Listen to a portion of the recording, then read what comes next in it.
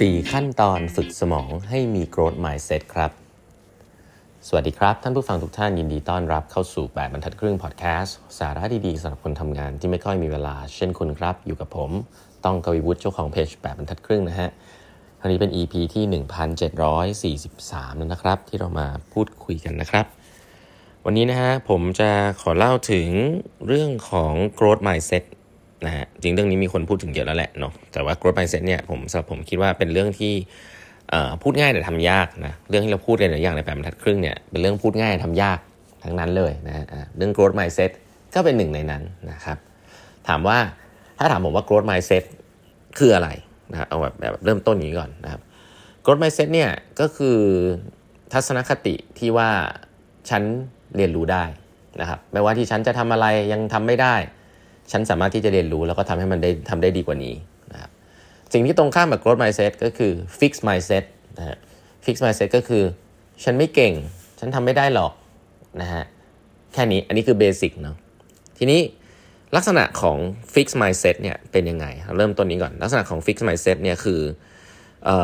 คนที่จะท้อแท้นะครับเมื่อเทียบตัวเองกับคนที่เก่งกว่าเจอคนที่เก่งกว่าทีไรเนี่ยท้อแท้ทุกทีเลยนะฮะอันนี้คือคนที่เป็น fixed mindset นะครับคนที่เป็น growth mindset จะ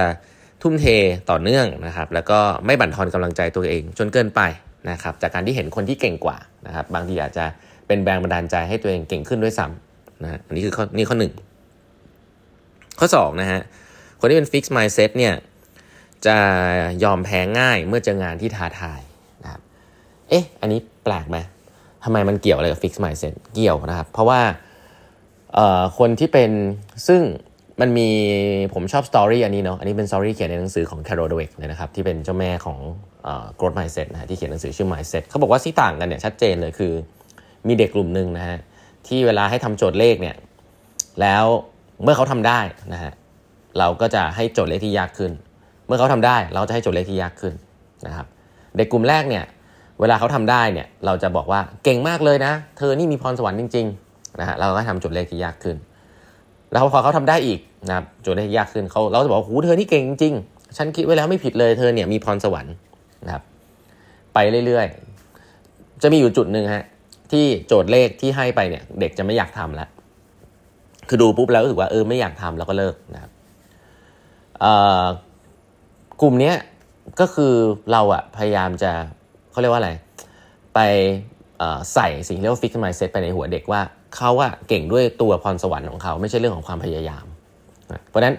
ความเก่งมันเป็นสิ่งที่ฟิกซ์มาตั้งแต่เกิดเก่งหรือไม่เก่งใช่ไหม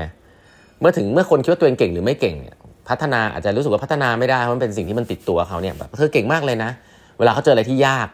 แล้วเขาดูแล้วเขารู้สึกว่าเขาทำไม่ได้เนี่ยเขาจะไม่ทำเพราะว่าเขาจะไม่อยากเทคความเสี่ยงเพราะว่าเมื่อไหร่ที่เขาทำปุ๊บแล้วเขาทำไม่ได้เขาจะกลายเป็นคนไม่เก่งทันทีเหมือนเป็นแคตตากรีเหมือนมันมี2ค่ายเก่งค่ายไม่เก่งเขาก็ยังอยู่ค่ายเก่งอยู่ถ้าเขายังไม่ทำอะไรยากถูกไหมแต่เมื่อไหร่ที่ทำอะไรที่มันยากแล้วรู้สึกว่าทำไม่ได้ไปแล้วเนี่ยการจะกลายเป็นคนไม่เก่งเพราะฉะนั้นเด็กกลุ่มนี้จะเป็น fixed mindset คือคิดว่าความเก่งเนี่ยมันเป็นสิ่งที่ fix นะครับแล้วก็เกิดมาตั้งแต่ตัวก็จะอยากอยู่ค่ายเก่งก็เลยจะไม่อยากเทคอะไรที่มัน challenge จนเกินไปเด็กอีกกลุ่มนึงนะครับที่บอกว่าทำเลขเสร็จแล้วก็พอยากขึ้นก็ทำอีกพอยากขึ้นก็ทำอีกแต่ระหว่างทางเนี่ยเราจะบอกเขาเสมอว่าเวลาเขาทำได้เราจะบอกเขาว่าเธอเนี่ยมีความพยายามมากเลยนะเธอเลยทำได้เธอเป็นคนที่มีความพยายามมากพอเขาทำได้อีกเราจะบอกโอ้โหเธอนี่เป็นคนที่มีความพยายามสุดยอดเลยนะใส่อย่างนี้เข้าไปเรื่อยๆเนี่ยกลายเป็นว่าเราพยายามจะใส่ growth mindset มาให้เขาว่าไอ้ความเก่งเนี่ยมันไม่ได้เป็นสิ่งที่ฟิกซ์นะมันเป็นสิ่งที่พัฒนาได้มันเป็นสิ่งที่ควบคุมได้คือถ้าเธอพยายาม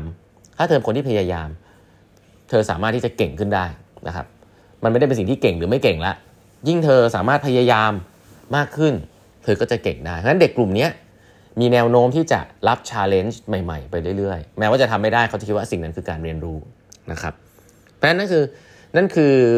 รายละเอียดของสิ่งที่ fixed mindset กับ growth mindset ละกันอันนี้ผมแชร์เพราะว่าอันนี้เป็นจากหนังสือ mindset เลยนะฮะของ Carol Dweck ซึ่ง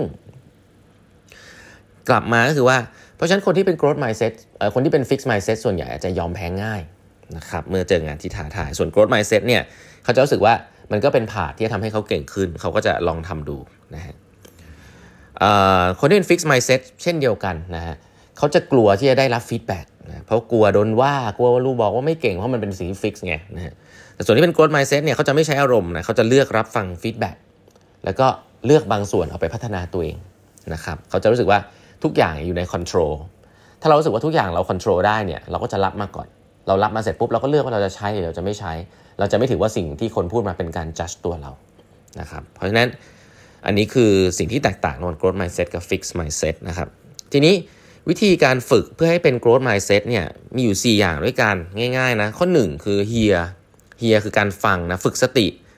ฟังเสียงของ fixed mindset ในหัวตัวเองฟังเสียงในหัวตัวเองให้ชัดนะฮะเวลาเราพูดว่าเรามีเสียงในหัวว่าเฮ้ยจะทำได้เหรอเนี่ยเราไม่มีความสามารถพอเนี่ยอันนี้เริ่มเป็น fixed mindset ละนะครับก็ระมัดระวังว่าให้เปลี่ยนจากการบอกว่าเฮ้ยเป็นแบบเนี้ยให้เปลี่ยนชุดความคิดในการบอกตัวเองนิดนึงว่าทำไม่ได้วันนี้ก็ไม่ได้หมายความจะทำไม่ได้ตลอดไปทำไม่ได้วันนี้ก็ไม่ได้หมายความจะทำไม่ได้ตลอดไปถ้าเราตั้งใจถ้าเราพยายามเนี่ยวันหนึ่งก็อาจจะทำได้ก็ได้นะครับมันไม่มีความว่าเก่งหรือไม่เก่งแต่มีแต่คำว่าเก่งขึ้นถ้าฉันยังทำฉันยังเก่งขึ้นอยู่นะเพราะฉะนั้นฟังเสียงในหัวตัวเองให้ดีนะฮะข้อ2นะฮะ recognize ว่าเรามีทางเลือกเสมอนะที่จะเปลี่ยนความคิดไปในเชิงบวกนะครับคุณเปลี่ยนได้นะแม้ว่าทุกวันนี้คุณเป็น fixed mindset คุณยังเปลี่ยนเป็น growth mindset ได้นะให้รู้ไว้ด้วยคุณเปลี่ยนได้เป็น option นะครับ